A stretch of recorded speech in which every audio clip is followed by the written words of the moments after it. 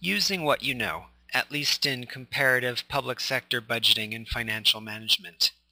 In this set of slides, we're going to continue with our case analysis, hopefully giving you a bit more practice on how to open a budget, how to spot very quickly the very important trends that you're seeing in that budget, which should tell you something about the priorities of the government at that time, and hopefully of the people with whom that government represents.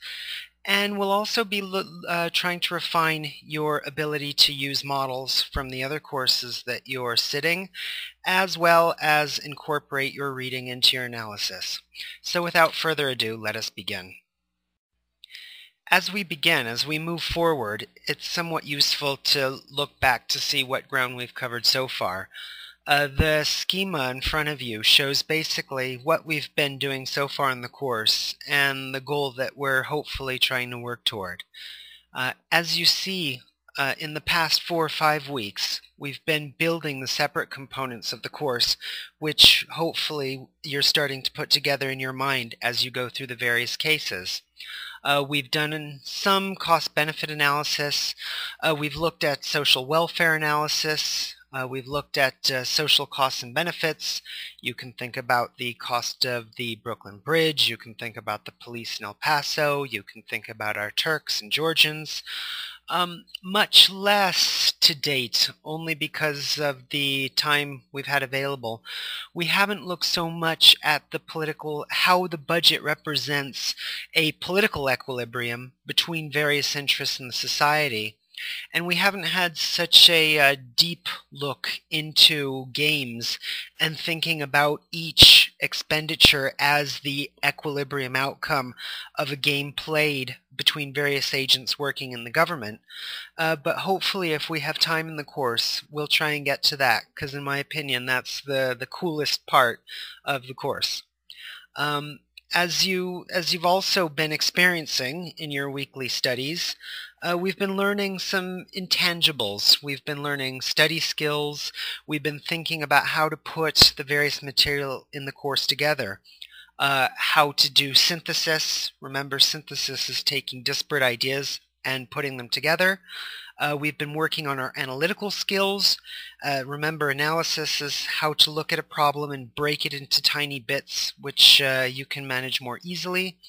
And of course, we've been thinking about how to present our findings, not only with PowerPoint slides, but also to a limited extent through written policy briefs. From these skills, we've been thinking about how to take the results of our analyses and quantify them in Excel, how to evaluate many of the working hypotheses that we develop in Excel, and how to look at other quantitative methods in financial management. There was a handout showing a little bit about how to do compounding, how to find the present value of future revenues, future expenditures, etc. So hopefully you've had a chance to look at that material and hopefully even practice using Excel.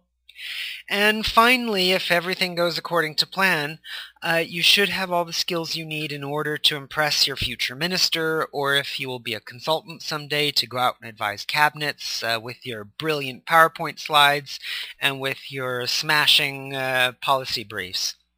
But in any case, as you've seen, this is a course more in thinking skills than in the particulars of financial management or any particular subject. Particulars fade. Skills last a lifetime.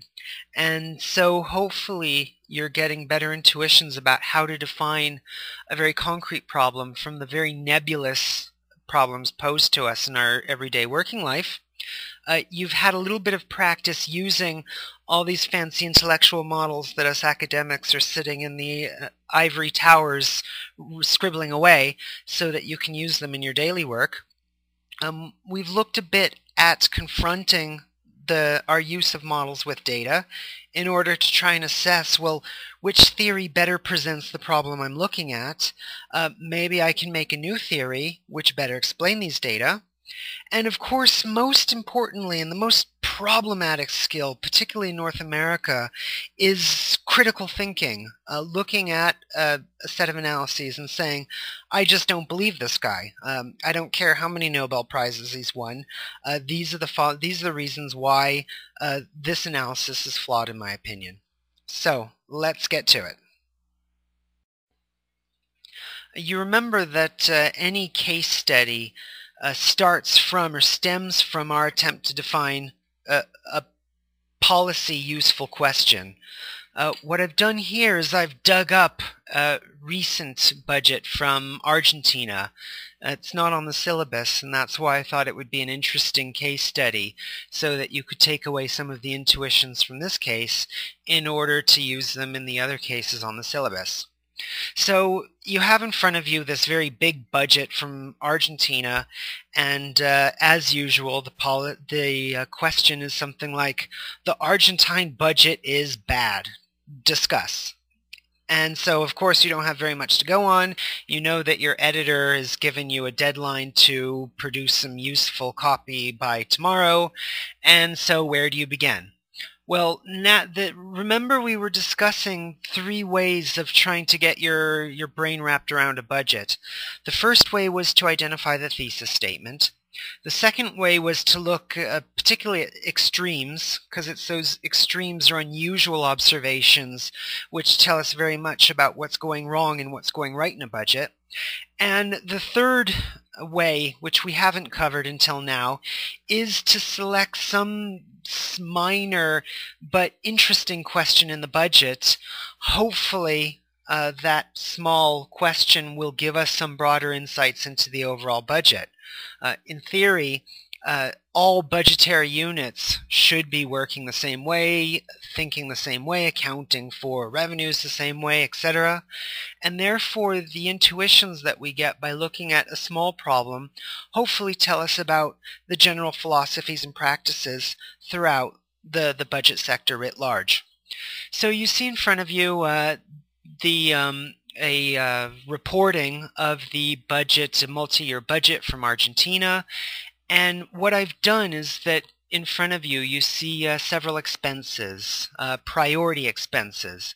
So right away that tells you, well, that might be an interesting area of the budget to look at. So we have these priority expenses in education, in science and technology, and I was interested in the amount of pesos spent on education, science and technology, etc.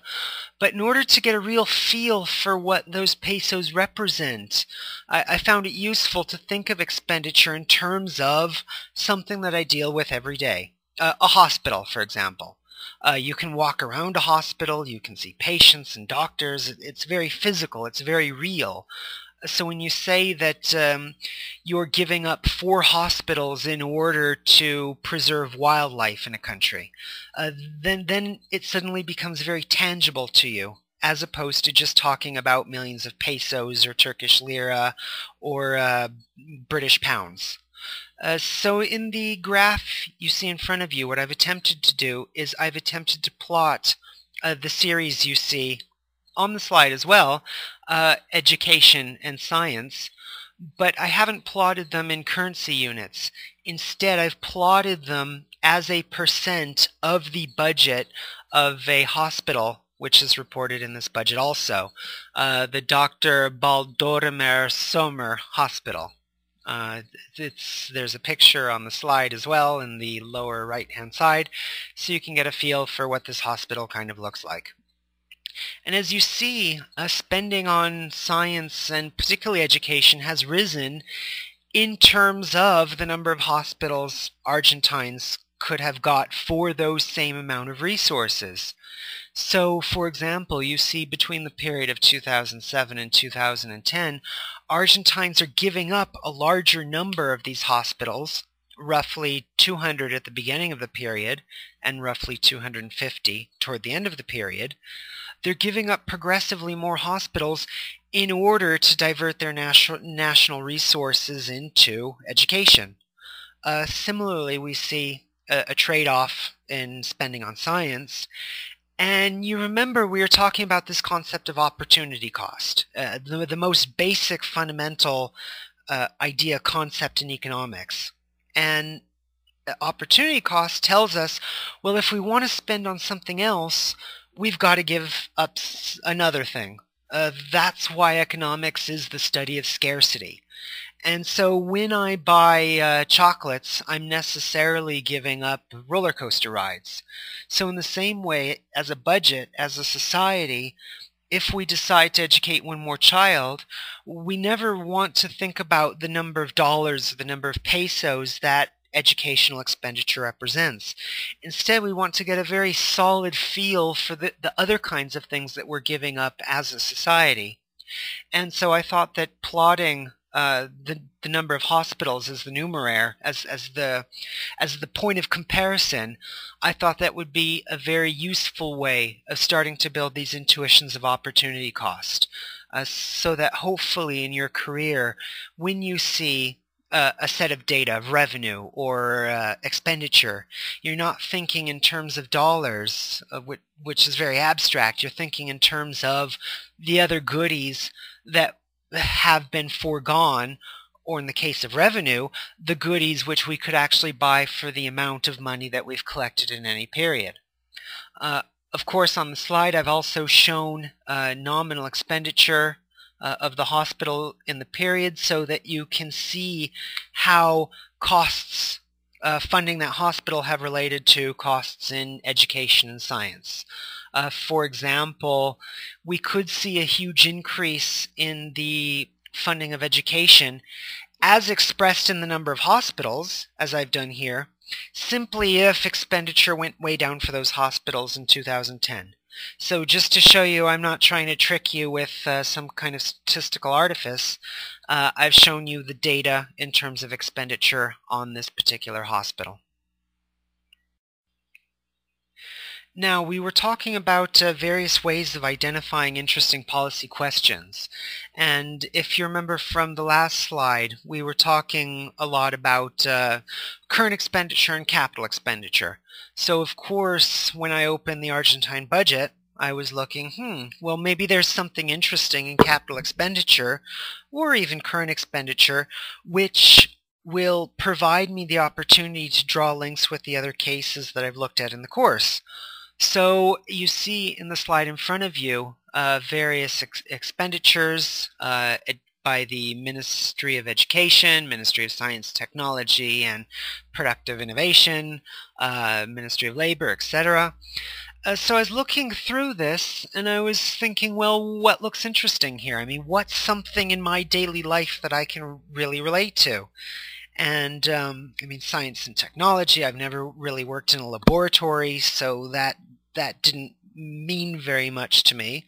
And I saw expenditure on a hospital. I mean, most of us, fortunately or unfortunately, have been to hospitals in our life, and it's something that's relatively easy to conceptualize, and it's something that's also considered almost an unambiguous good, in that it's relatively uncontroversial that we want to spend money on hospitals. I mean, we want to cure ill people. We've all had family members who are ill, and by choosing hospitals, I've taken out the possible political aspect of this question. I mean, science and technology, it's a much more politically charged question where expenditure in that area could be heavily influenced by things other than social need.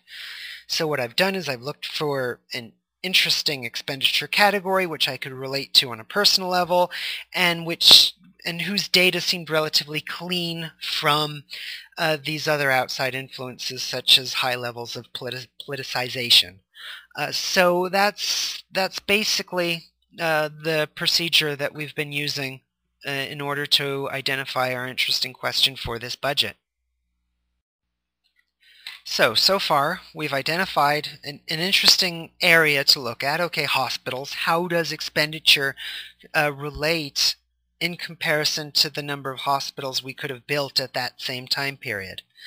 And you remember I showed you the data for public expenditure on this hospital, and as I look at that data, of course my inquisitive mind is starting to search for interesting questions.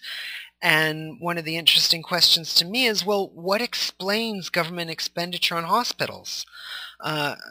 governments spend money for lots of different reasons, and explaining expenditure in hospitals is just as valid and interesting a question to me as large-scale expenditure on productive science and technology, for example. So I decided, well, let's try and figure out why expenditure increased for this particular hospital during this period. Well, it increased from 2007 to 2008 in nominal terms. And be very careful not to confuse nominal with real terms. And then expenditure remained relatively even throughout the rest of this small period. And so you remember that the data absolutely do not speak for themselves. Without theory, it's very difficult to interpret data or even form useful hypotheses. And so, of course, we draw to those great men and women who came before us, who spent all their time drawing arrows and circles and labels in order to try and make the world around us a bit clearer to us. So I look at these expenditures and I think, well, what could have caused this, never having visited Buenos Aires and not knowing anything about this hospital? That's what makes this question particularly interesting. Because, of course, if I worked in the hospital my whole life, I would have a very visceral reaction to the answer. The point here, though, is to try and train you to see a set of data and immediately have the instinct to turn to various models that you've picked up in your academic and working career. So, of course, if your instincts are like mine, your first port of call is going to be to think about management theory. Okay, it's a hospital, it's managed, it requires resources. What do we know? What theories can we use that might help us assess this business's, basically public businesses' need for resources? And so you open the book of business, and right on page 2 is a picture of a relatively young professor, not so young now, but he was young then, Michael Porter, and who gives us the canonical model of business strategy. I think it's impossible to get an MBA without being extremely familiar with the Porter's 5 Forces model. So knowing this, you open your textbook, you look at the model, and you see, well, okay, let's think about the business as let's think about the hospital as a competitive business. Now, what might affect this hospital's ability to draw resources from the public budget? In other words, what determines the demand for this hospital's services? What factors are responsible for the way this hospital is compensated for those services? And what factors are responsible for the cost, the money it has to spend in order to deliver those services, which of course is hopefully better health. Remember that in general, the profit of any company, agency, public or private, is the money it gets in minus the money it has to put out. Revenues minus costs. So we think about then the competitive environment of this one hospital, and in order to understand why expenditures might have risen and remained stable, one factor to look at, of course, is supplier power. How much power did the suppliers to this hospital have in terms of charging for medicines, for hospital gurneys, for the various inputs that go into the production of health? And so we see that expenditure increased during 1 year and remained relatively stable. Well, that might have been because one of the hospital suppliers was able to ask for price increases in medicines or whatever particular input. But that's just to say that perhaps there's something in this quadrant of the model that affected our overall expenditure on this particular expenditure category. Another possibility is to look at buyer power. Well, perhaps expenditures went up for this hospital because patients demanded more services. I mean, we could easily think of a scenario where the government has to contribute part of the operating expenditure of the hospital, and patients share part of those expenditures. Again, knowing nothing about this hospital, these are hypotheses. These are speculations based on a theory. And you see, hopefully, they're trying to channel our mind to thinking about the very concrete reasons why these expenditures look the way they do in this time period. So let's suppose then that demand had increased for the hospital services.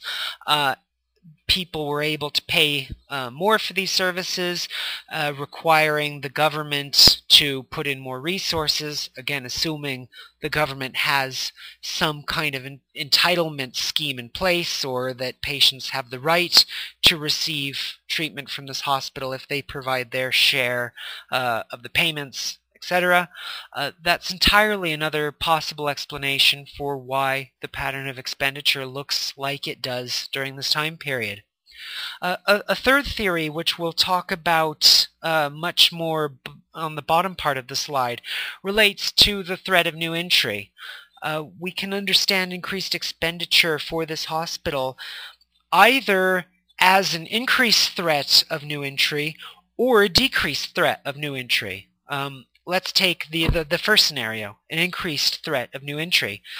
So there's more private hospitals operating, and it's management strategy for this hospital to increase expenditure, maybe to show that they provide services better, different, make investments in equipment or staff in order to compete in this new possible market.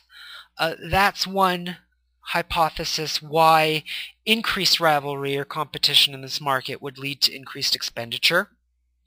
On the other hand, it's entirely possible to hypothesize the opposite scenario, is that a decreased competitiveness, maybe some hospitals went bankrupt or staff became more incompetent at one of the rival hospitals. Because this is a public hospital, then more resources had to be put into this hospital in order to provide the catchment area, those people living around this hospital, in order to provide them with the same level of amenity. So in fact, increasing expenditure is not a sign that this hospital is becoming more competitive, that it's getting ready for rivalry. It's a sign of just the opposite trend, that the government's having to pick up the slack because the competitive situation overall is deteriorating. Now, how can we know which situation affects this particular hospital in the abstract? And the answer is we cannot. Full stop. This is the time when we stop speculating and we go much more into looking for data, making field visits, etc., topics which we will discuss in the upcoming weeks. Now, that's one model, that's one theory for trying to understand the trends of these very simple data that I've selected for us here. There are other theories, though, and each theory is equally valid. I know that in the class we have a fair number of people who've studied political science, and therefore I've tried to take a theory from political science, elite theory. Okay, and so what this theory might say, of course with a bit of a stretch, is that you have a power elite and you have the rest of the population. Okay, and the power elite, they're going to manage policy in their own interest. And this theory is another possible way of understanding expenditure on this public hospital. In order to give this theory a bit of life, I've downloaded the budget from a private hospital, the Hospital Británico, in order to try and compare what expenditure was doing in this private hospital with expenditure in the public hospital that we've selected for our case study. So in the Hospital Británico, we see that expenditures are increasing roughly in the same period. And so far we have two sets of data and we don't know what to do with them without theory. So you're a political scientist and you don't believe any of this economics rubbish, and you say, well, elite theory is the lens that we have to use in order to understand these data. And so you say, well, the way we understand these data are that the power elite have decided to resource the public hospital more so that they would have the legitimacy to go to this private hospital. Okay, we assume that the private hospital has a higher level of service because they compete. I mean, they're a British hospital. Everything British is nice. Just kidding, but you get the idea. That there's a private hospital which serves the more affluent of the society, and then you have this public hospital which serves everyone else. The elite naturally are worried about their reputation, their political appearance, and therefore they can't be seen actively consuming an elite public resource without at least giving more resources to the voters, to the people who made them elite, supposedly. So one way of understanding then this jump in the provision of funding for the public hospital is that the elites have decided to give more money to the public hospital so that they can continue enjoying the privileges that their money gives them in the private sector. Okay, I know that's a bit of a stretch, particularly as I'm trying to hypothesize in a field that's not my primary field. But what I want you to take away from this discussion isn't my brilliant musings about elite theory.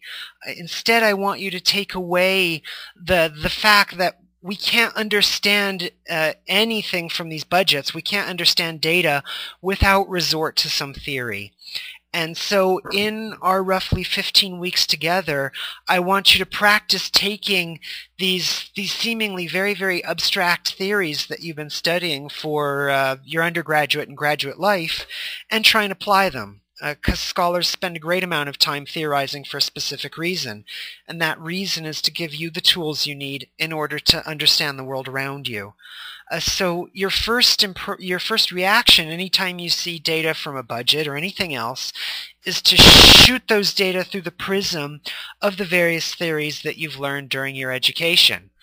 And you might be asking yourself, and you might be asking me at this point, well, which theory is the right one? I mean, is it Porter or is it elite theory?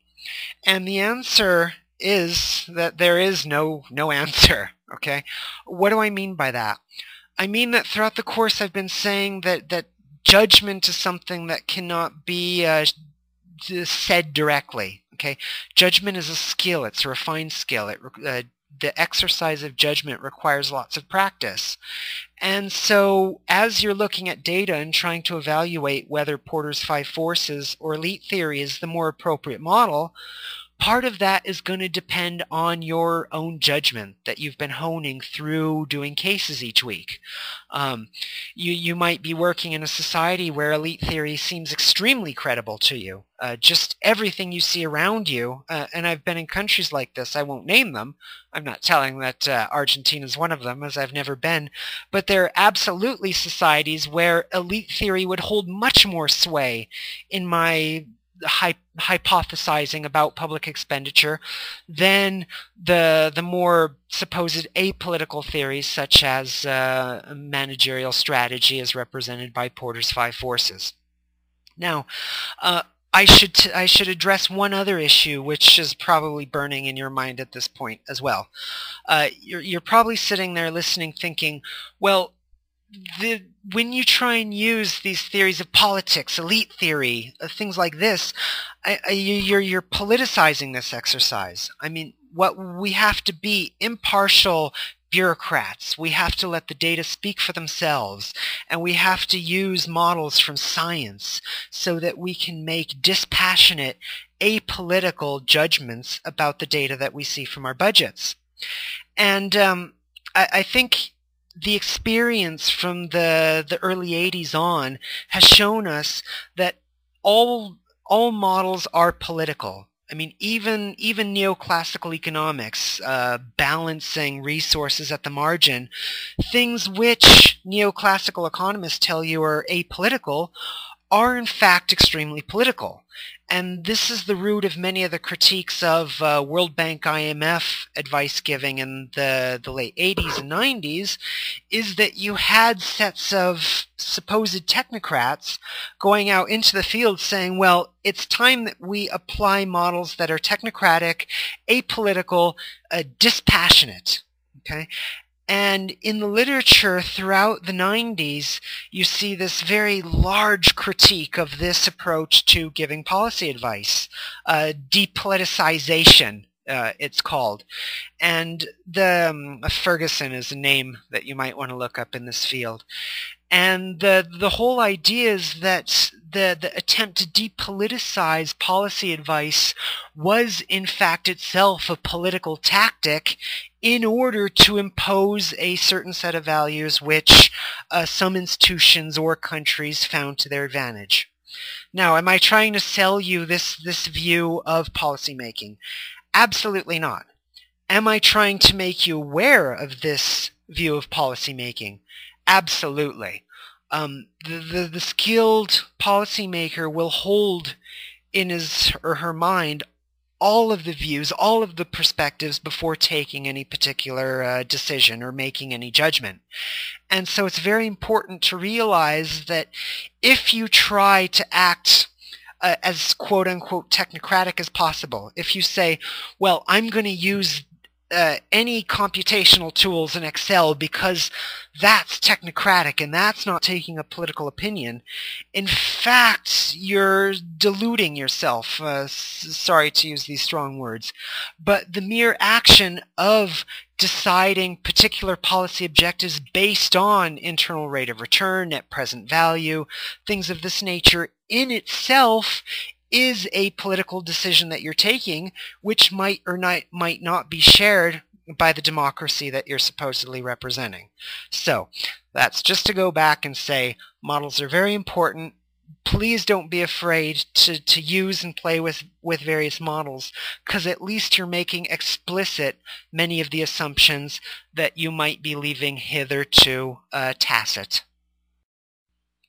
Okay, I'm sorry to continue to waylay you with political philosophy, but it's really that important as we try and use models in this course in order to interpret the data that we see around us, particularly because I give you numerous models in the course, and many of these models are contradictory. And so the initial impression is to say, well, what's going on? I mean, this supposed smart guy has stood up and he's told us this thing, and then the very next class session, he stood up, told us the completely opposite thing with an opposite model, and I don't know what to make of it. And that's exactly how the real world is. The only difference is hopefully you'll have the tools by the end of the course in order to say, well, the first conclusion relies on these assumptions and the second conclusion relies on another set of assumptions. And when we talk about those underlying assumptions, that's really when our discussion begins. So let's take another example. Let's look at expenditure in Argentina on various types of public goods. Education, we're looking here at health, science, etc., labor.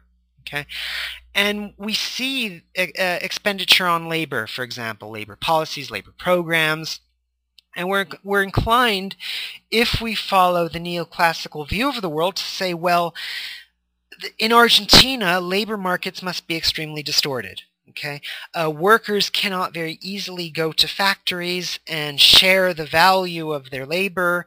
Managers cannot share the value of their organizing activity. There's lots of problems in the coordination between these two sides of the market, and therefore the Argentine government has to step in rather vigorously. Roughly 40% of what I think here is expenditure. You'll see that I haven't labeled the axis and all the problems that's now creating for me. Okay, so we have a large amount of expenditure on labor, and we know that there is a role for government under neoclassical theory when certain conditions are present in our labor market. Okay, you see the list in front of you. I don't want to repeat them all, but let's take the example of one or two. Let's think about imperfect information. Okay, workers, they don't know where the job opportunities are. There's lots of employers in Mendoza who are looking for workers who are all hanging out in Buenos Aires. And so one possible government remedy then, is to provide information to these two market segments. Okay, thus tackling imperfect information which is inherent in this market. And incomplete markets, this is another example which I won't go into. This is actually the same example I give touches on transaction costs. It could be that workers in Mendoza find it extremely expensive to go and ask their friends next time they're in Buenos Aires to look around for them, bring back the wanted, the jobs, the jobs section of the newspaper, etc. Okay, so you're hearing this now and you're thinking, well, that's pretty obvious. I can't understand why anyone would win a Nobel Prize for an idea so simple. And the answer is, well, okay, that's fine, but that's one particular view of government spending, of our large amount of spending on labor programs. Let's use a different theoretical model. Let's assume that you're a political scientist, and again, you don't believe anything about this economic stuff. And so you say, well, I want to look at various proportions of the population and the extent to which their vote weighs in on overall government policy. Okay, so you see the graph below the first graph, which shows Argentine labor employed in various sectors, okay, in terms of millions of hours worked. Of course, we want to look at hours rather than individuals, because it could be that some individuals are only employed part-time, etc. You'll remember we talked about trying to find quantities that could be easily compared. And so this is an example of another quantity that's easily compared by looking at hours worked instead of people working. So we look at the weight of Argentine labor in various sectors, in manufacturing, in social services, in agriculture, and you say, well, we would expect then for labor programs, programs which promote the interests of labor, that would be concentrated in manufacturing because that's where most of the workers are, that's where most of the votes are, etc. And you would expect to see less spending on social services, not because there are distortions in the markets for social services, which is the picture portrayed in the graph above, but because there are fewer people working in that sector. And so politicians have less incentive to push resources into social services because there are fewer votes in that particular sector. Now, again, this is another theory trying to explain the first graph above. Why is there more expenditure in some programs, labor programs, debt reduction, education, rather than other programs such as social development and health? Again, we've been able to quantify these two theories. We've been able to put numbers to our political theory of Argentine expenditure, but nevertheless you see how these two different interpretations of the data stem from very different theories about how the world works. So we've had a bit of a think about expenditure, Argentine expenditure. We've looked at the possible reasons why the Argentine government might allocate resources into one sector, labor promotion, as opposed to another sector, social security. And now we shift a little bit and think about the revenue side. It's like a yin and yang, or front side of the coin and back side of the coin. Anytime you think about expenditure, you tend to want to think about revenue. Now, how do we understand Argentine revenue in context? And as we've been discussing for the last 30 minutes or so, we need to understand it using theory. And so what does theory tell us about revenue collection, taxation in general? You remember from class we were talking about the benefits and the harms of taxation. I told you that all taxation is bad except when it is good. And then as usual I did my Zen posture and looked kind of bewildered. What do I mean by that? I mean that taxation creates welfare loss through distortions. Okay, they distort markets, as we saw in class. However, we accept those market distortions because they provide for the social goods and services we need, that we consume, first off, and second of all, it's exactly those public services that make our market transactions more efficient. Okay, let's think about free market exchange in a dystopia where there's no roads, there's no telephone, there's no electricity. Of course, the free market outcome would be much less than a managed market outcome. In the dystopic scenario, okay, Robinson Crusoe meets Mad Max, you have this situation where there's no market distortion, there's no taxation, but there's also no social benefit being generated. And so what we need isn't no regulation or all regulation, we need right regulation. We need social welfare loss and distortion, but we need that in order to fund these public goods and services, which hopefully increase the public weal. So you see in front of you then a model, a theory about how taxes distort our markets. You saw these Harberger triangles, and I was talking a bit in class about distortions in terms of absolute and relative levels, okay? That taxes can distort all the whole part of a market or all of the economy, and they tilt. They can also affect various parts or aspects of the economy.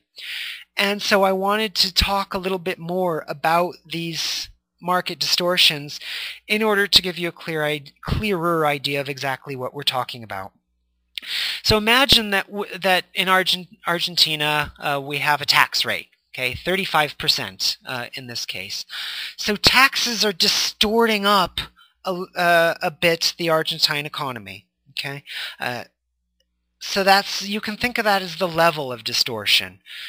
Overall, we've got an economy which is distorted by taxation. Okay, fair enough. But then we need to think, well, how more specifically do these taxes distort this economy? And so what I've done is I've drawn a very simple input-output matrix, if you will, in order to show how taxes might distort an economy, and more importantly, why I said it was so important to have non-distortionary taxation. You remember we were talking in class that I was telling you didn't want different tax rates in your economy because that would start distorting the allocation of resources from some sectors into other sectors.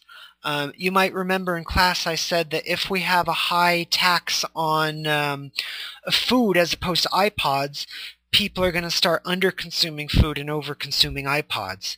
That's an example of a distortion created by a tax policy which brings the market equilibrium, the market results, away from what people would normally choose for themselves, and thus, in theory, the best possible outcome. Because remember, neoclassical economists, we're very Voltairean in our views that everyone, by pursuing their individual interests, should, in theory, maximize the national weal. So back to our funny image here of the capitalist, and the capitalist is thinking as he produces things, where should he invest his resources? Should he engage more labor, or should he buy more machines? Okay, and we know that for some types of production, in certain circumstances, factory managers and directors, they can trade off labor and machines. They can either hire more people, or they can buy a machine a robot to put juice in cans or whatever it is the company produces. Okay, and we think about well, what's the effect of taxation on this decision? And naturally, we would want taxes. We would want taxes not to distort the capitalist decision to invest in people as opposed to machines. Now, what do I mean by that? I mean that labor will have a certain productivity in stuffing juice into cans, and machines will have a certain productivity stuffing juice into cans. And what we want as a society, in theory, is that we want whichever one of these factors of production, which are more productive, we want them doing most of the work, okay, assuming that they're cheaper. And more productive, in theory, means cheaper, okay? And so we want production reflecting to some degree the marginal productivity of these inputs, capital and labor, okay? Now, when we impose a tax on these factor inputs, that starts to distort the capitalist's decision about using these inputs. If suddenly we tax capital much lower than we tax labor, then we're going to start to mechanize our society. Okay, that's on the capitalist side, but also for the factors of production, taxation has an effect as well. If labor is taxed more heavily than machines, you start to see disincentives to work. Okay, and that will in turn affect the quantity of this particular factor which is supplied. Similarly with capital, for reasons which are slightly more complex that I won't go into them here. But what I do very much want to highlight is that the relative tax rate between these two factors of production, if they are distortionary, they will start to skew the way capitalists start to produce the things that we eat every day.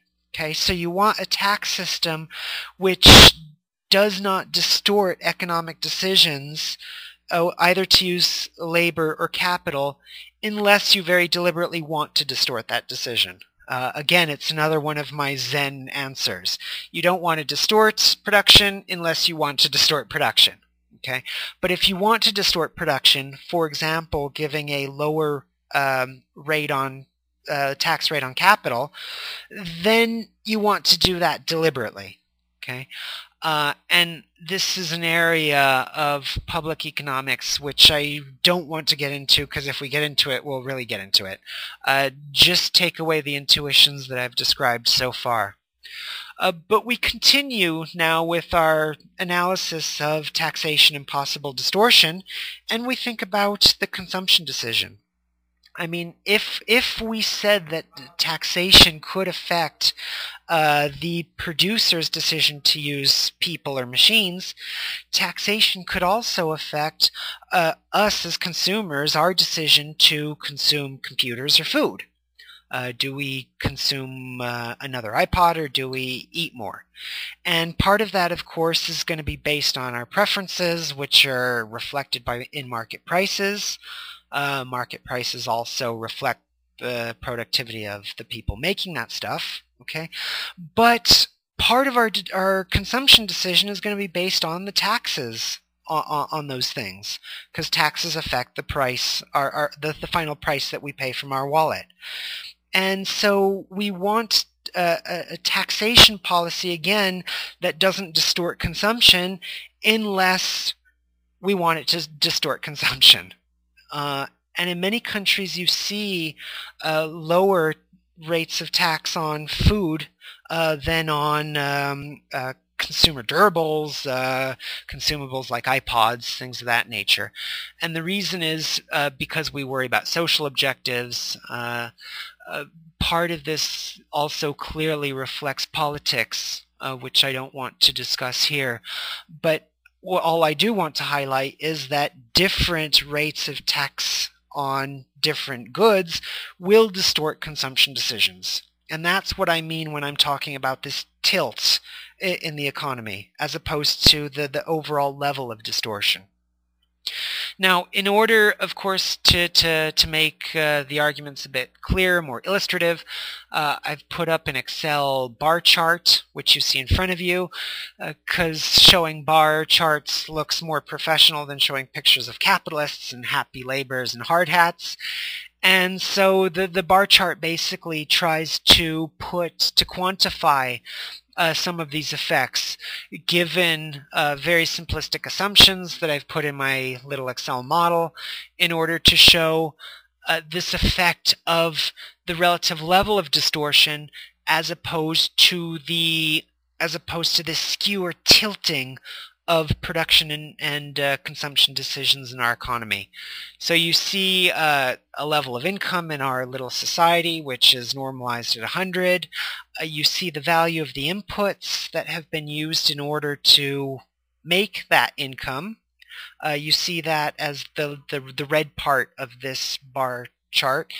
You see some value added from capital, and I've tried to show the distortion or deadweight loss from the taxation of these factor inputs as black. Okay, I've made certain assumptions about elasticities, which I won't go into, but I want to highlight, you can see from this middle bar that there are deadweight losses, and those deadweight losses accrue, if you will, to the use of these various factors.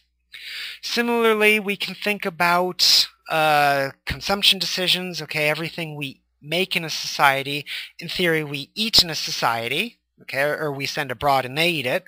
But let's think about the value of consumption. We have food consumed, we have computers consumed in this simple society. And what I've tried to do with this checkered part, this checkered box in this bar chart, is show the marginal or change in the consumption of food due to the lower tax rate. Okay, so you see that there's a certain demand for food under one tax rate. The demand for food is higher as taxes go lower, and that affects, in our simple economy, the decision to consume computers as opposed to food. So in this bar chart graph overall, you can see the distortion or change in consumer preferences on the consumption side, and you can see the deadweight loss on the production side.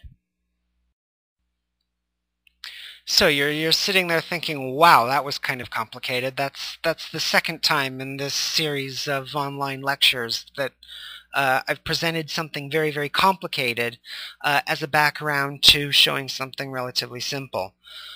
So we've shown the effects of taxation on the economy, and hopefully we can use those intuitions now in order to try and tell a story about taxation in Argentina. The two figures that you see in front of you are the revenues collected from various taxes in Argentina in 2010. On the left side, just the absolute levels, the absolute revenue coming into the government coffers. And on the right side, you see the changes in revenue collection for each of those revenue categories. Remember, we said that the inframarginal rates of collection are interesting, but the marginal rates of collection are even more interesting to us. So we use our eyeballs a bit. Well, we don't use our eyeballs because I've converted the numbers from the budget into bar charts so that they're easy to read, and that's why I keep pushing you to work on your Excel skills. And we see a couple of interesting trends in these data, just with a very cursory inspection. We see that VAT and income taxes, of course, represent the majority of the revenue collected in Argentina in 2010.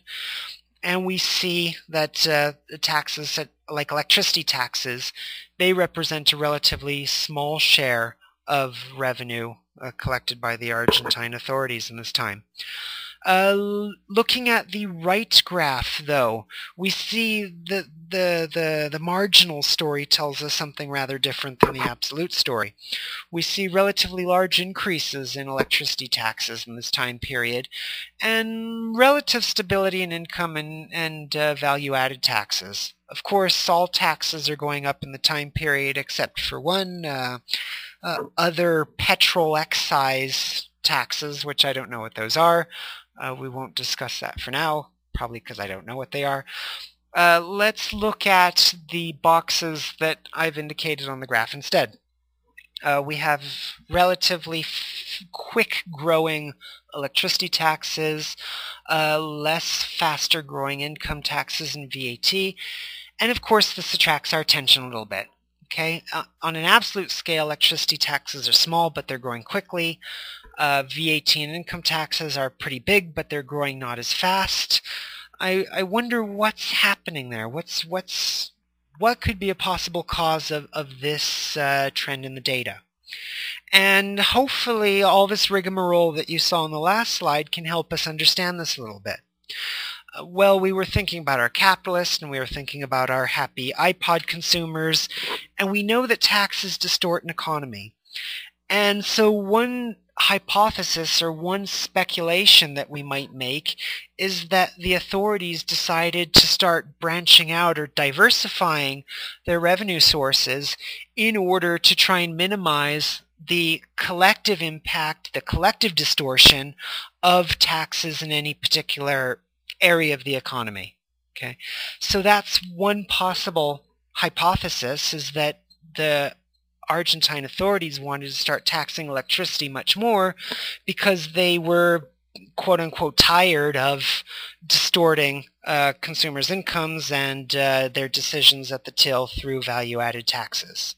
Okay, that's one hypothesis from data which could be suggested by these data.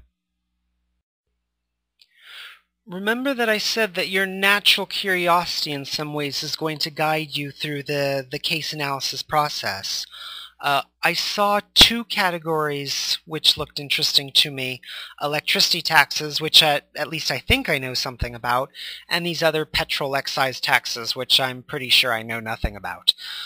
But I did see a third category that I think I know something about, only because in my education I had to sit through these trade economics classes, and I've often heard these famous trade economists come to the university and give these spectacular lectures about free trade, etc. And the tax that caught my attention then was export taxes, Argentine export taxes, which I didn't circle on the last graph, but I do want to spend a couple of minutes thinking about on this slide. So I see that these export taxes rank number 3 in absolute levels. I don't know too much about them. I'm almost positive that export taxes represent a very nasty form of distortion in any market economy. But that's not what really concerns me here. What concerns me here is more the very simple question, well, why did these taxes increase?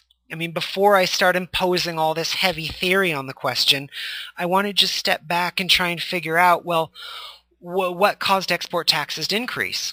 And so, having a curious mind, I know that there's only three reasons why taxation could increase. Either trade and exports went up, either the price of exported goods went up, or taxes in that particular category went up. Okay, so as far as I know and I'm concerned, there's only 3 categories. The graph on the right, it shows imports. It could have just as easily shown exports, but I was kind of lazy and I wanted to look at imports here. And particularly because import taxes are ranked 5th in terms of their absolute contribution to the Argentine economy. Feel very free to do this with export taxes. I think that's partly why I didn't put the graph of export taxes here, is because I didn't want to deprive you of the pleasure of doing it for yourself. So we see imports into Argentina expressed in US dollars, of course, and we look at the share of agricultural value added in Argentina in that time period, and we're trying to figure out, well, what caused this increase in import taxation? Was it P, was it Q, or was it T? In other words, did import prices increase, did quantity increase, or did the tax rate applied to these imports increase?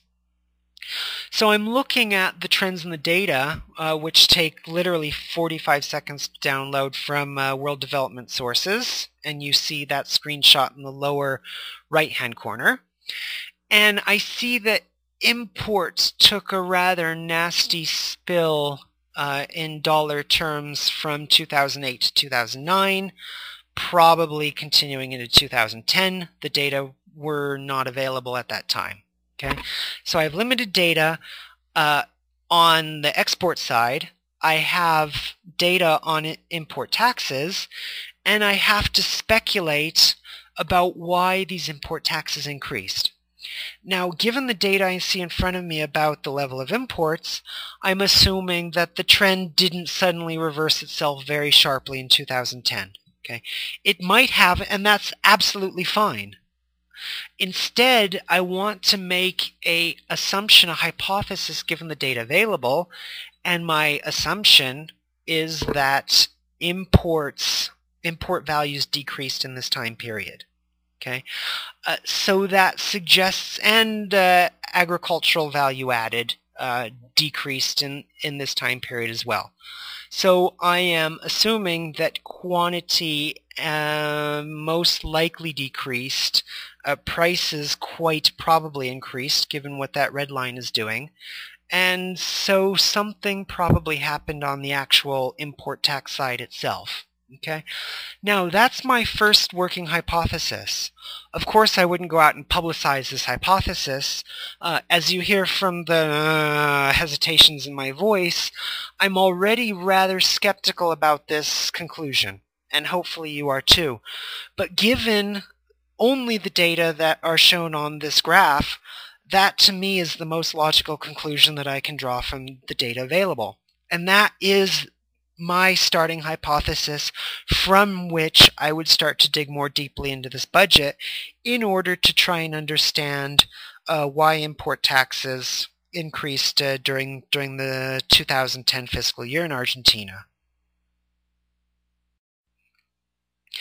So we've been discussing import taxation a little bit, and I want to draw our attention back into electricity taxes because I promised that that would be one of the main things that we would be looking at in this budget. Okay, this distortion, the distortionary effect of tax and its possible effect on tax policy to start diversifying the revenue base into electricity taxes and away from income taxes and value-added taxes. But please don't worry, we'll get right back to the trade taxes after this slide. So we're trying to think, well, why did electricity taxes increase in Argentina in 2010? You remember that we were talking about Harburger triangles, that taxation causes distortion, and big taxation causes big distortion. Therefore, smaller taxation causes smaller distortion. There's several rather cool theories, findings, mathematical findings in public economics that show the exact economic harm as a geometric function of the taxes applied in any particular market. I won't go into it now, other than to note that bigger triangles bad, smaller triangles less bad. Okay, so we can think about the attempt to tax different sectors of the economy as an attempt to spread out this distorting effect of taxation in an attempt to foster economic growth, etc. Okay, so that's one speculation, that's one theory applied to these data. But there is another theory about the taxation of electricity. And we could assume that the Argentine officials are a bit more nefarious in their goals than simply trying to altruistically spread the harm as thinly as possible. Okay. Instead, we could think about one of the most fundamental theories of public taxation, and that is that you maximize the revenue collected from a tax when you tax inelastic goods. Okay. Goods that are relatively inelastic, goods where the demand for those goods is relatively inelastic for changes in the price of those goods. Okay, the way I've just reformulated it, it's a bit more technical for those of you who want to think about the economics behind this problem. But you can think about it another way. Think about an inelastic good as something you just gotta have. Electricity, water, ABBA's gold CD collection. Okay, these are goods where you're going to demand the good almost at the same quantity for relatively large changes in the market price. And we would think, well, electricity is probably an inelastic good. Even if the price doubles for electricity tomorrow, I wouldn't consume so much less than I am now. I flick the light switch when I need it. If I'm living in one of these really harsh countries in Europe where they charge an absolute fortune for electricity, then I do really make it a point to wear more pullovers and work by candlelight, as I've seen some of my neighbors do. But at present in the U.S., electricity is not very heavily taxed. We do know it's relatively inelastic, and it is a perfect opportunity for a public official who wants to raise more tax revenue. Okay, that's an area of expenditure where you can collect a large amount of taxes. Okay, tax inelastic goods in order to maximize tax revenue. That's the moral of this slide. So in the last slide we were talking about trade distortions, and we were talking about harms to the economy. And I promised to return to trade taxes, and I've done so in this slide. And what I want to try and do is show you that, well, in fact, it's possible that the issues involved in both of these types of taxation, these types of revenue collection, in fact aren't as dissimilar as they seem at first glance. Okay, we know that trade taxes bring in revenue, of course, and we probably know that there's an optimal trade tax as well, and we know that in many cases that optimal trade tax equals zero. Okay. You see in front of you links to a couple of discussions of trade economics. I know that trade economics is very popular, and the link on the bottom is a more informal discussion of the economic issues involved.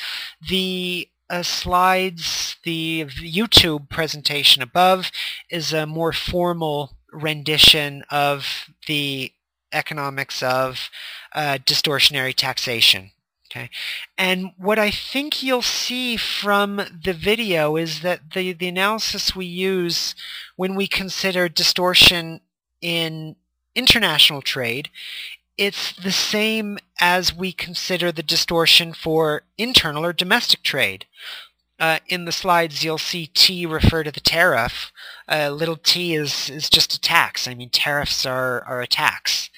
And so the intuitions that we were building about the distortionary effect of taxation in domestic markets applies just as equally to international markets. So you can bring over all those intuitions and play with them, try and apply them in the context of international trade. I use this slide also to try and encourage you to develop another skill that we've been talking about throughout the course. As you know, my background is in economics, and to some extent I feel rather comfortable with these, we call them two spaces. Supply and demand, you see two lines intersecting. This is how economists tend to speak to each other, but ironically it's not the way we think to ourselves. And I found this approach to economics extremely problematic when I was a student myself, is that I learned how to manipulate these machines, these graphs, but I came away from my education not really understanding what was going on, what was the explanation behind all these graphs, so that you don't make the same mistake that students in my generation made, or maybe it was just me. It's entirely possible that only I wasn't as smart as my classmates. I want you to think about translating some of the explanations and some of this high theory that you're presented in terms of the stickmen that I've been using throughout the course. I mean, usually you see when I'm presenting economic arguments during lecture, I'm trying to put them in terms of stickmen. Okay, well, we have the ISLM model. Let's think about a saver, and let's think about a investor. Let's think about the government and the money as it's pushed through the economy. I'm always drawing these capitalists with top hats, and I do that for two reasons. First of all is because by seeing actually how these economic mechanisms work, you're going to get a better feel for it. Okay, and part of the reason is simply our animal nature. I mean, we tend to think in terms of pictures. We tend to think in terms of experiences, funny pictures, limericks, things of this nature. And so if you can present to yourself these economic intuitions which in a way which is amusing and fun and interesting to you, then you're not going to groan when you go back to your notes 4 years later. Instead, you're going to see your notes maybe from this class, and you're going to see all of the arrows and diagrams and capitalists wearing top hats and laborers wearing hard hats, and you're going to be more motivated to go over those notes and think about these issues again as you tackle them during the course of your daily work. So I would hope very much that one of the skills you take away from this course, besides all of this theory stuff and critiquing stuff, is also the ability to translate these arguments into interesting types of notes that you'll feel comfortable playing with in your professional career years later.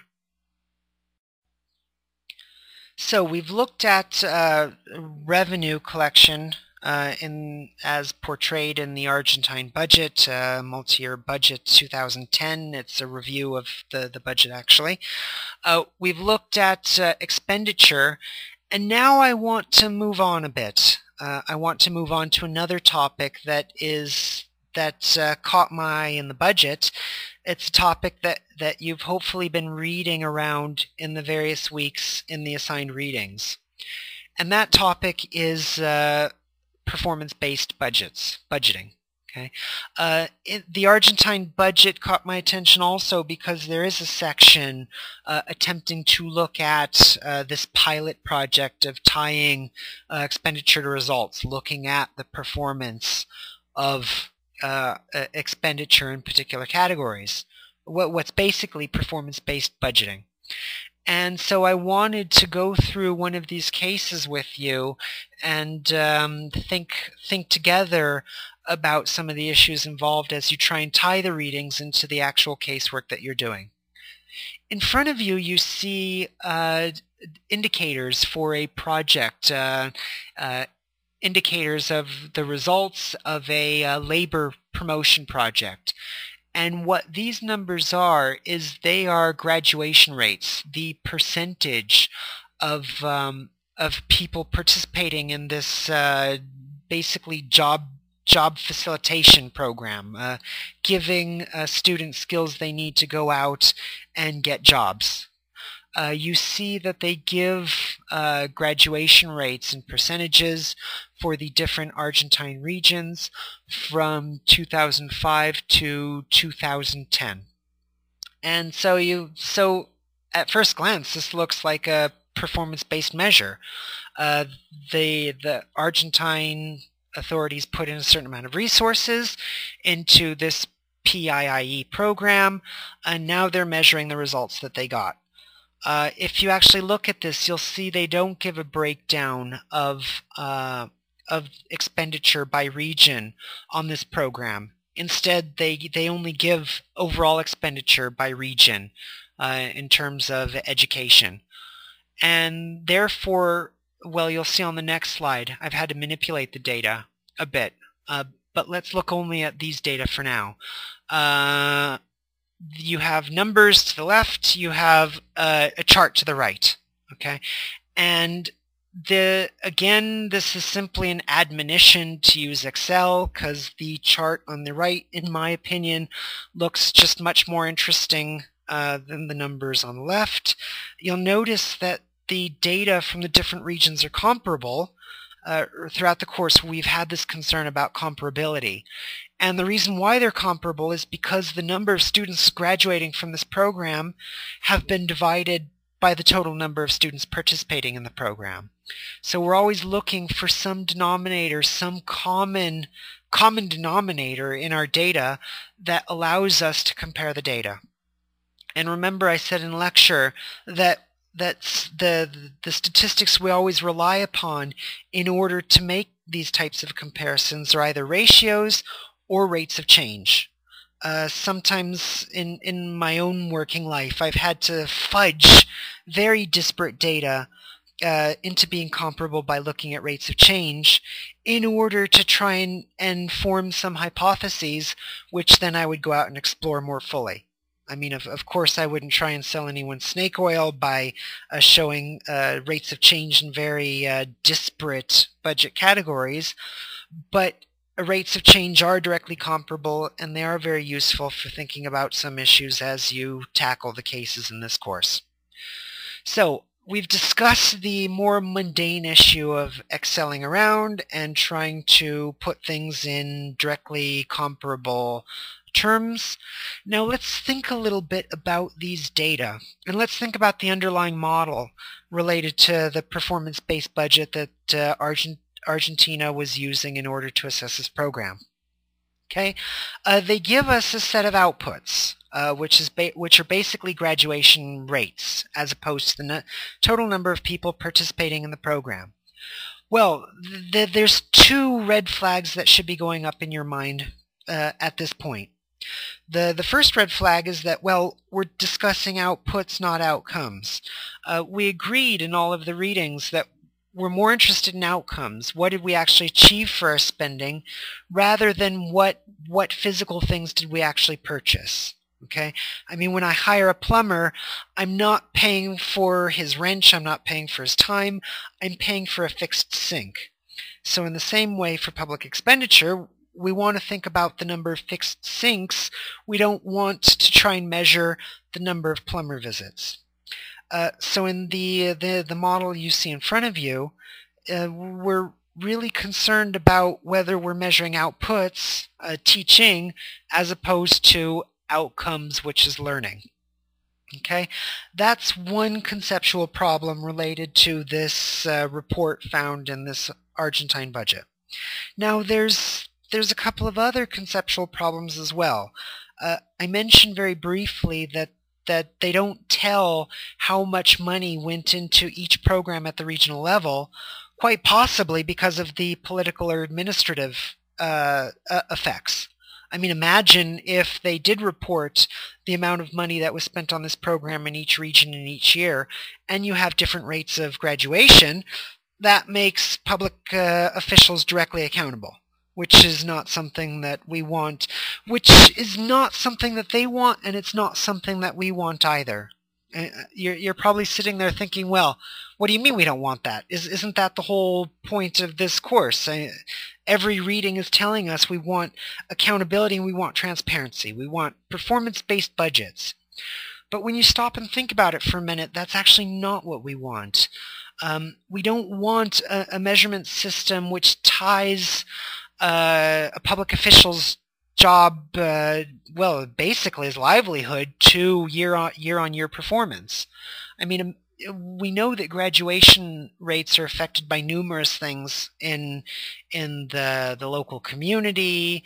There's all kinds of factors that could influence graduation rates in any particular region in any particular year.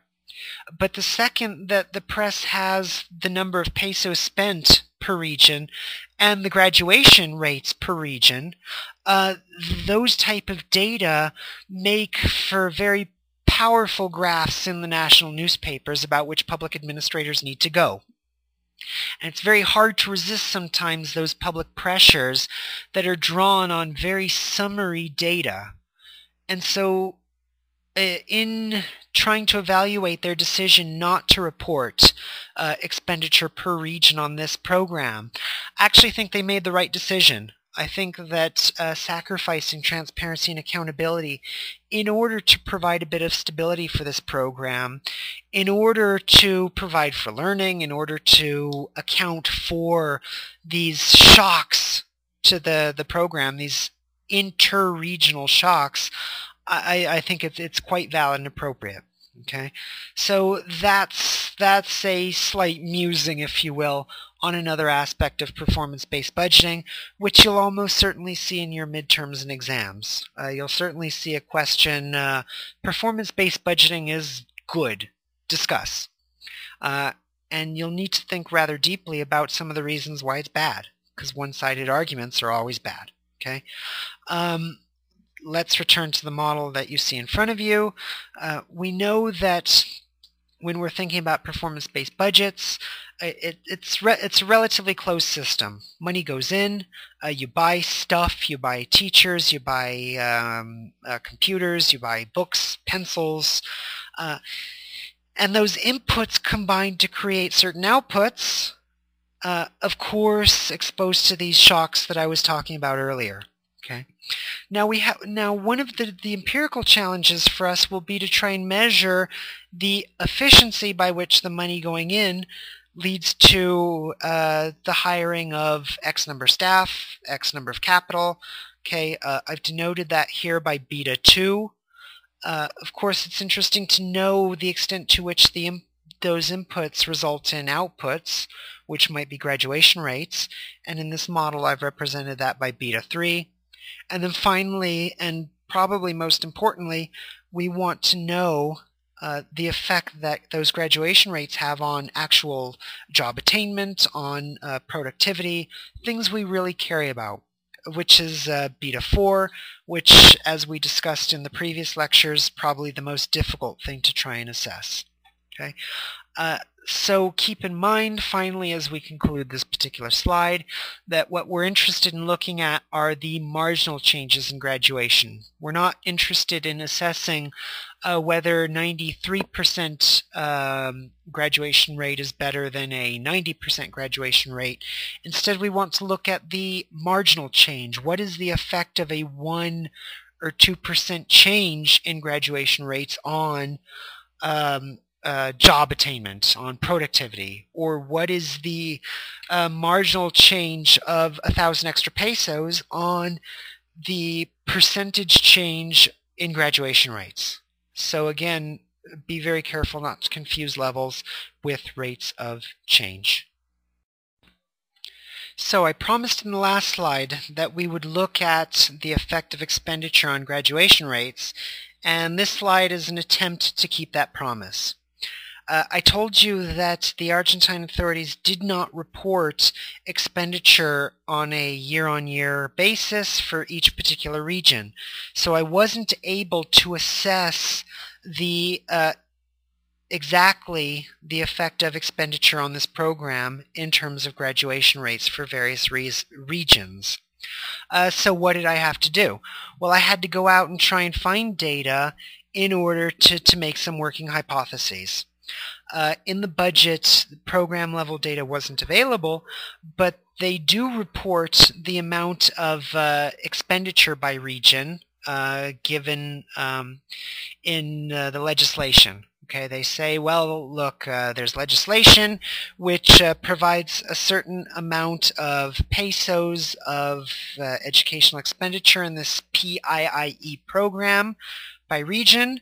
I can't be sure that all that money was spent to this program, but no data, no hypothesis. So of course we need some data in order to begin fumbling our way toward a conclusion. And what I've done is that I've taken expenditure by region, I've scaled it by the population, of course, because you don't want large expenditure to appear in the data simply because the region's larger. Okay, so I've looked at the appropriation for resources on a per person basis for this program on the x-axis, which you see in front of you, and on the y-axis I've simply plotted the graduation rates from this program. I haven't put all of the regions because this graph is mostly for illustrative purposes, and it would be kind of boring to type in the data for all the regions. So I just typed in several regions so you could get a feel for the approach that I've taken here. You see 1, 2, 3, 4, 5, 6 regions plotted, And when you put a line of best fit to these regions, it shows that as expenditure increased per person for this general educational expenditure category, graduation rates improved. They correlated with higher graduation rates in that particular region. So what does that tell us tentatively? Well, that tells us tentatively that Argentine regional expenditures is effective. That our betas from our model in the last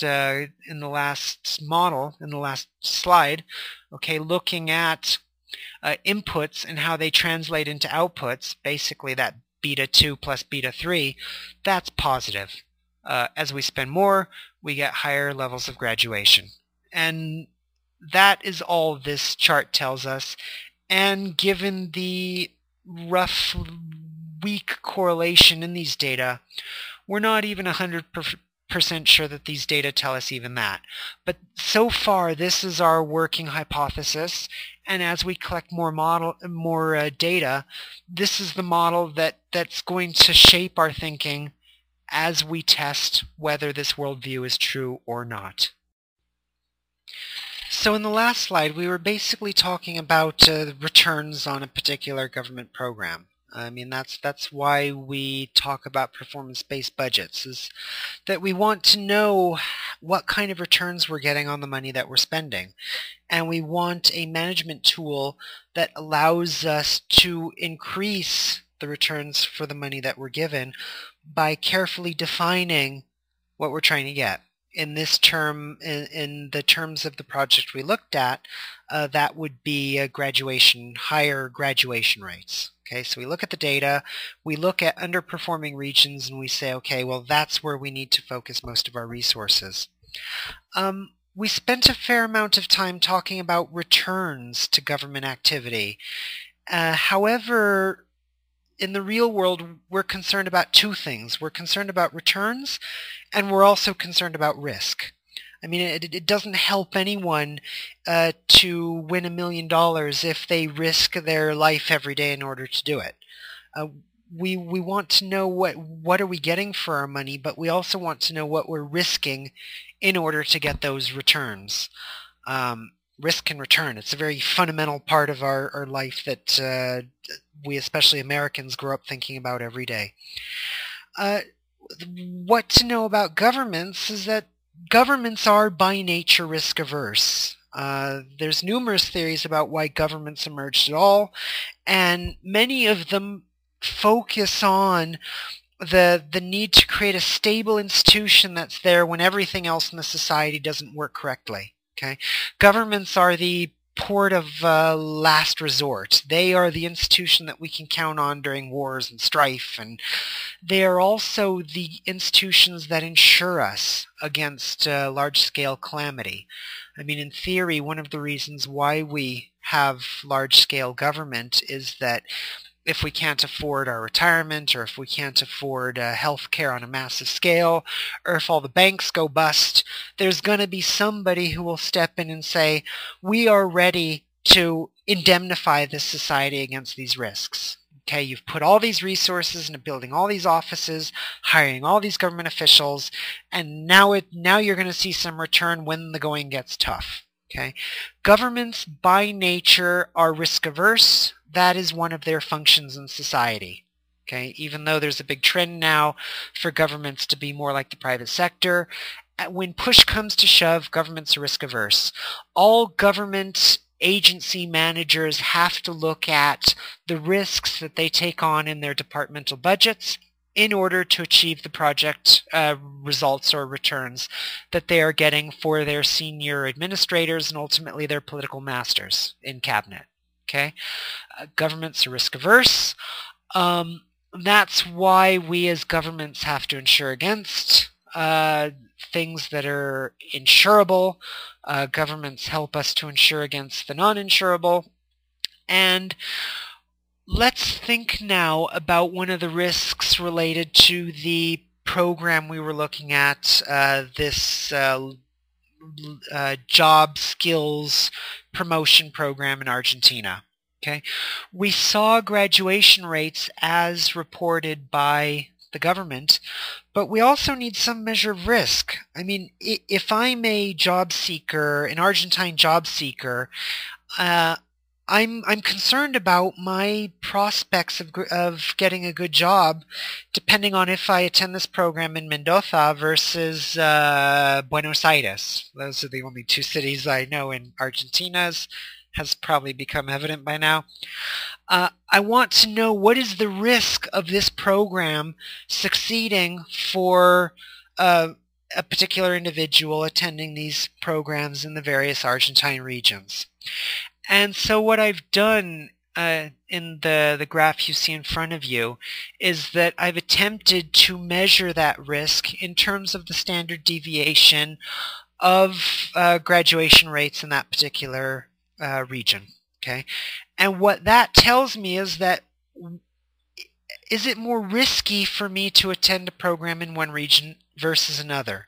In other words, am I going to be less certain of graduating in one region versus another? Standard deviation, it's this variability, that's often the way that we think about risk, not only in public finance, but in private finance, corporate finance as well. And those of you that have taken corporate finance will see that this is an attempt to replicate what's known as the capital asset pricing model. It's basically a model that tells us the relationship for a number of investment projects or securities. It shows the relationship between risk and return.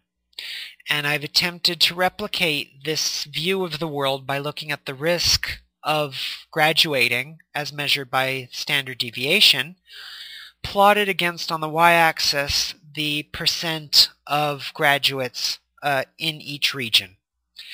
And all this graph is trying to do is to show how much risk different regions are taking on for different levels of graduation, of attainment. And what we see here is that we have several regions that have very low standard deviations and many, many more regions that have relatively high standard deviations in terms of the uncertainty of attaining a particular graduation rate. Okay? Be very clear about what we're talking about. In this case, we're looking at the certainty of attaining a certain stability in the graduation rate. Okay, stability is good. That's why I've been stressing this whole risk aversion thing during this whole slide. Now, what this figure hopefully shows is that some regions attain the same graduation rates with a much lower level of uncertainty. If you're a management theorist, you say that the process of attaining graduates is under control much more in some regions than others. And when we say a process is in control, we mean that the process generating graduation shows much less fluctuation. It shows much less standard deviation. And so as a government, of course, we want to put these kinds of processes in control. We want to minimize the amount of variance between regions in order to have particular attainments, in this case a graduation rate.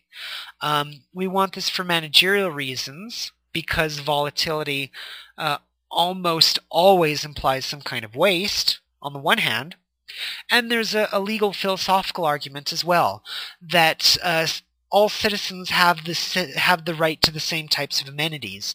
So there's no reason why some citizen in Mendoza should have superior possibilities simply because of differences in managerial talent compared with Buenos Aires. Okay, so philosophically speaking, we want the same level of attainment, even if it's a lower level of attainment, in order to promote the constitutional principle of equality. Okay, so risk bad, variation bad at the most basic. Now you're probably asking yourself, well, how do we measure risk? Of course, standard deviation. And the next question that immediately pops to your mind is, well, fine, how do we measure risk aversion? In other words, how much are we willing to spend in order to avoid certain risks, certain variability, the lack of control in this graduation process? Okay, what do I mean by that?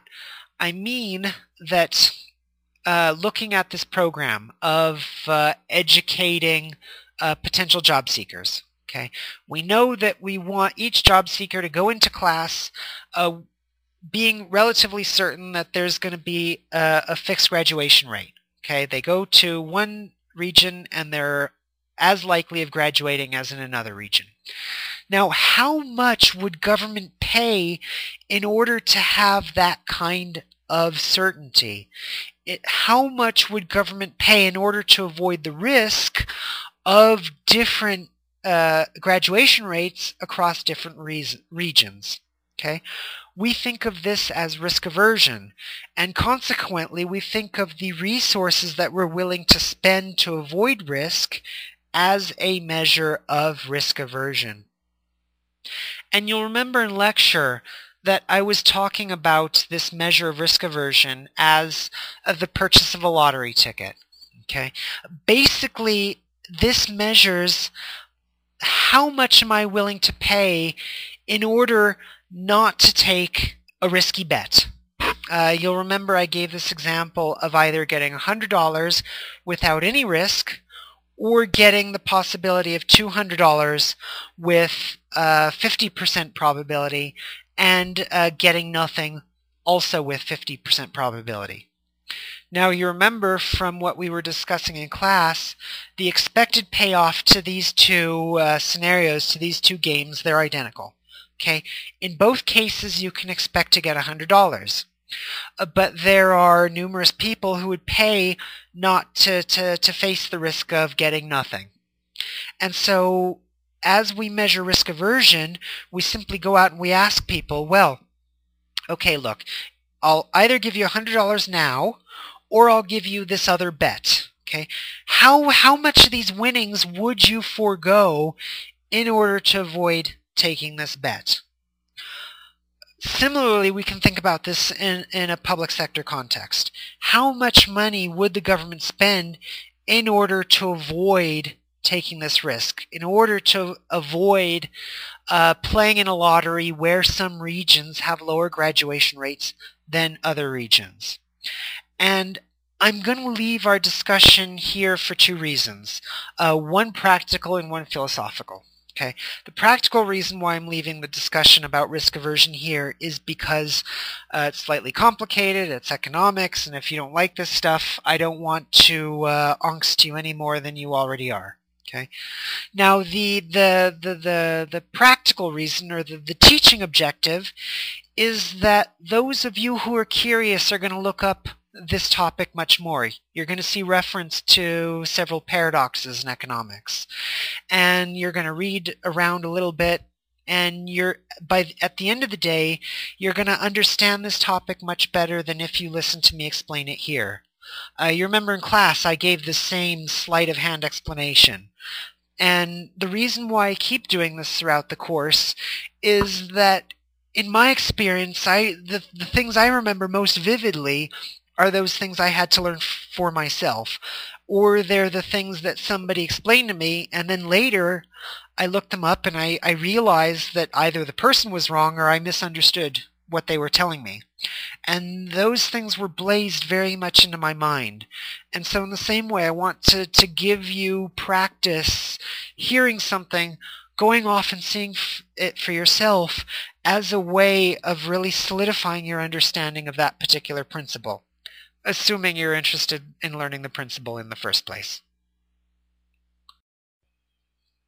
So, I finished the last slide talking about pedagogy, so it's only appropriate that we continue our discussion of pedagogical methods, the real skills I'm trying to teach in this course, which in my experience have been much more important than those very nitty-gritty financial management things. Okay.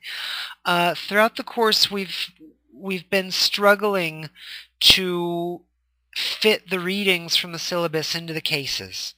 and it's been very nebulous. You have several readings on the one hand, and you have cases on the other hand. And so the question is, well, how can I use the material from the readings in order to help enlighten and elucidate my case analysis? And so again, we have an example which I thought might illustrate the general technique. You remember one of the readings related to budgeting and budgetary institutions, published by the World Bank, which you see on the slide in front of you. And as you're going through the Argentina case, you might have this book in front of you. You'll open the book, and then you'll think, well, what from this reading might help me understand the things I'm seeing in this performance-based budget from Argentina, or any other data from the Argentine budget. And you're flipping through the book, and chapter 1, you see that they're talking about budgeting institutions and the principal-agent problem. And so you step back and you think, principal-agent problem, what's that? And then you might Google it, or you might look it up in another book, and you see, well, a principal-agent problem is when agents have their own objectives, which might be different from their principals or their bosses, basically. Okay, and that leads to poor outcomes, to different outcomes than what the principal wanted, to economic inefficiency, etc. Okay, so then you read a little bit about the principal-agent problem. Maybe you're not completely comfortable and familiar with this problem at this point, but you have a general feel. So then you close your book, you get a piece of paper, and you say, okay, well, how might this theory of principal-agent help me understand this PIIE program? This program of people graduating from a government-sponsored course in order to get jobs. Okay, and so you write principal and put a circle around it on your blank paper, and below that, of course it's always below because it's an agent, you write the word agent and put a circle around him, and then you start to play with this theory and think, well, how might a principal and agent, let's assume that our education program in Argentina only relates to a principal and an agent, and of course a client. Okay, you can even write on your paper client below the agent if you'd like, or you don't have to if you don't want. And so you're playing with the idea, well, how does principal, agent, client, how might that affect graduation rates in different regions?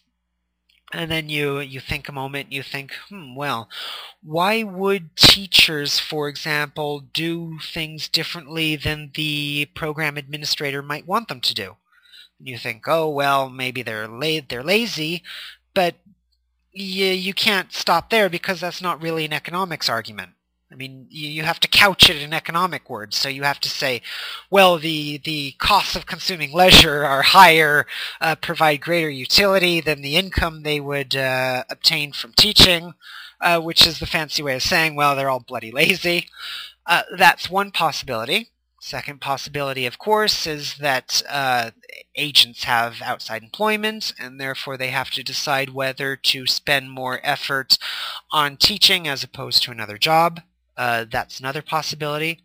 And so on your paper, you might draw a line away from the agent to one to the client and one to another job.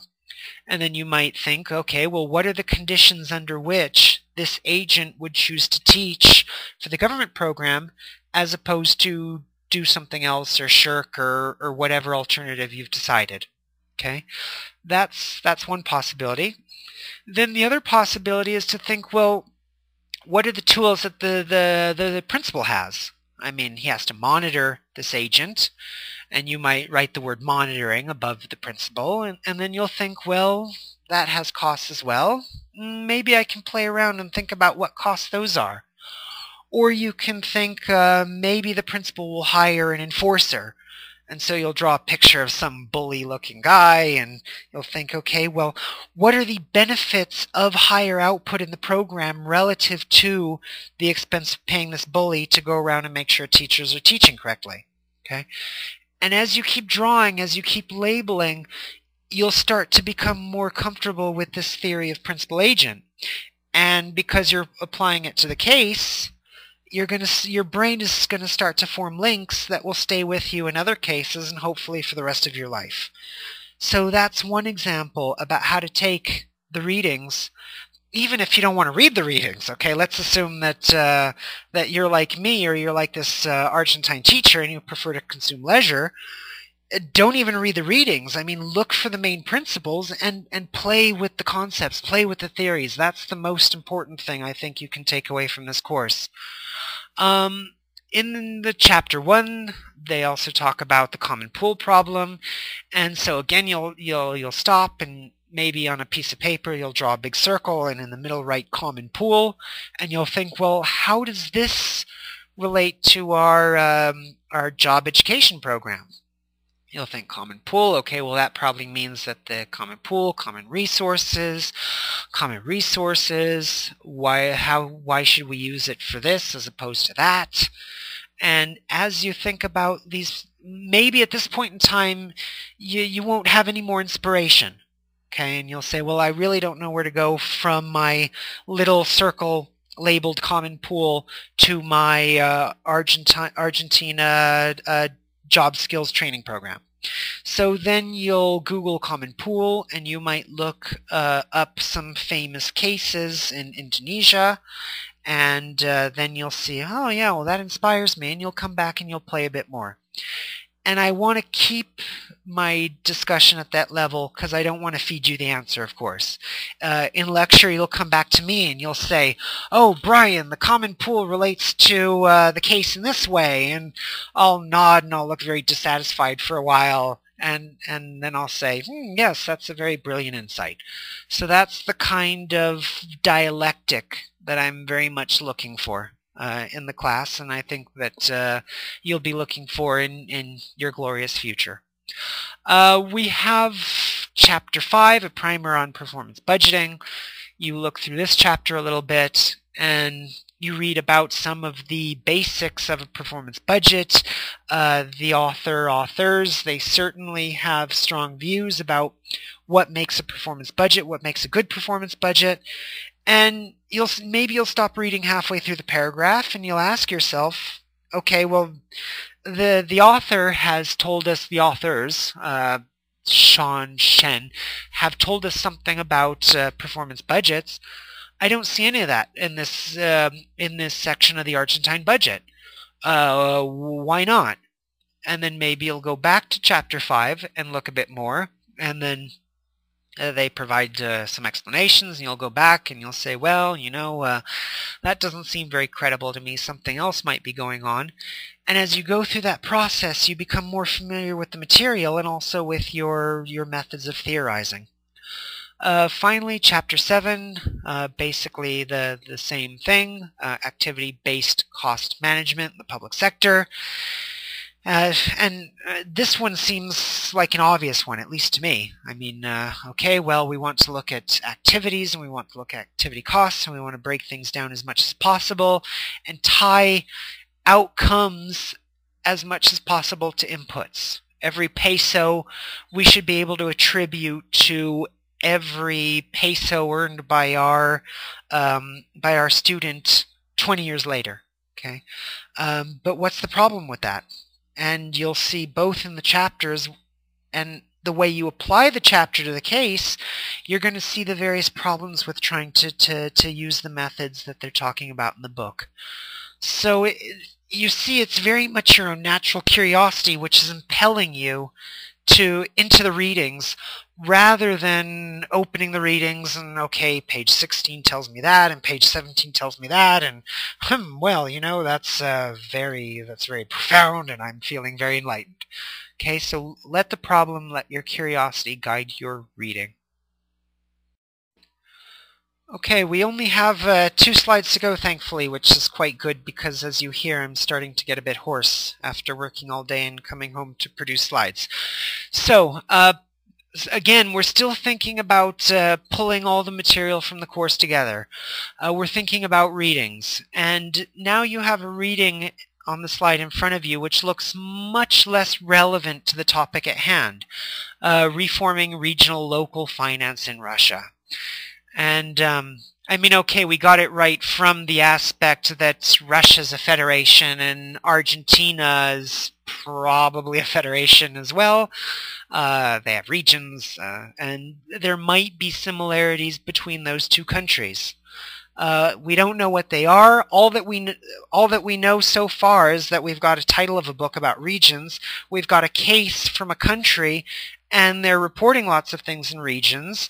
And it looks to us that maybe we haven't looked up the form of government for Argentina, but it looks kind of regional to us.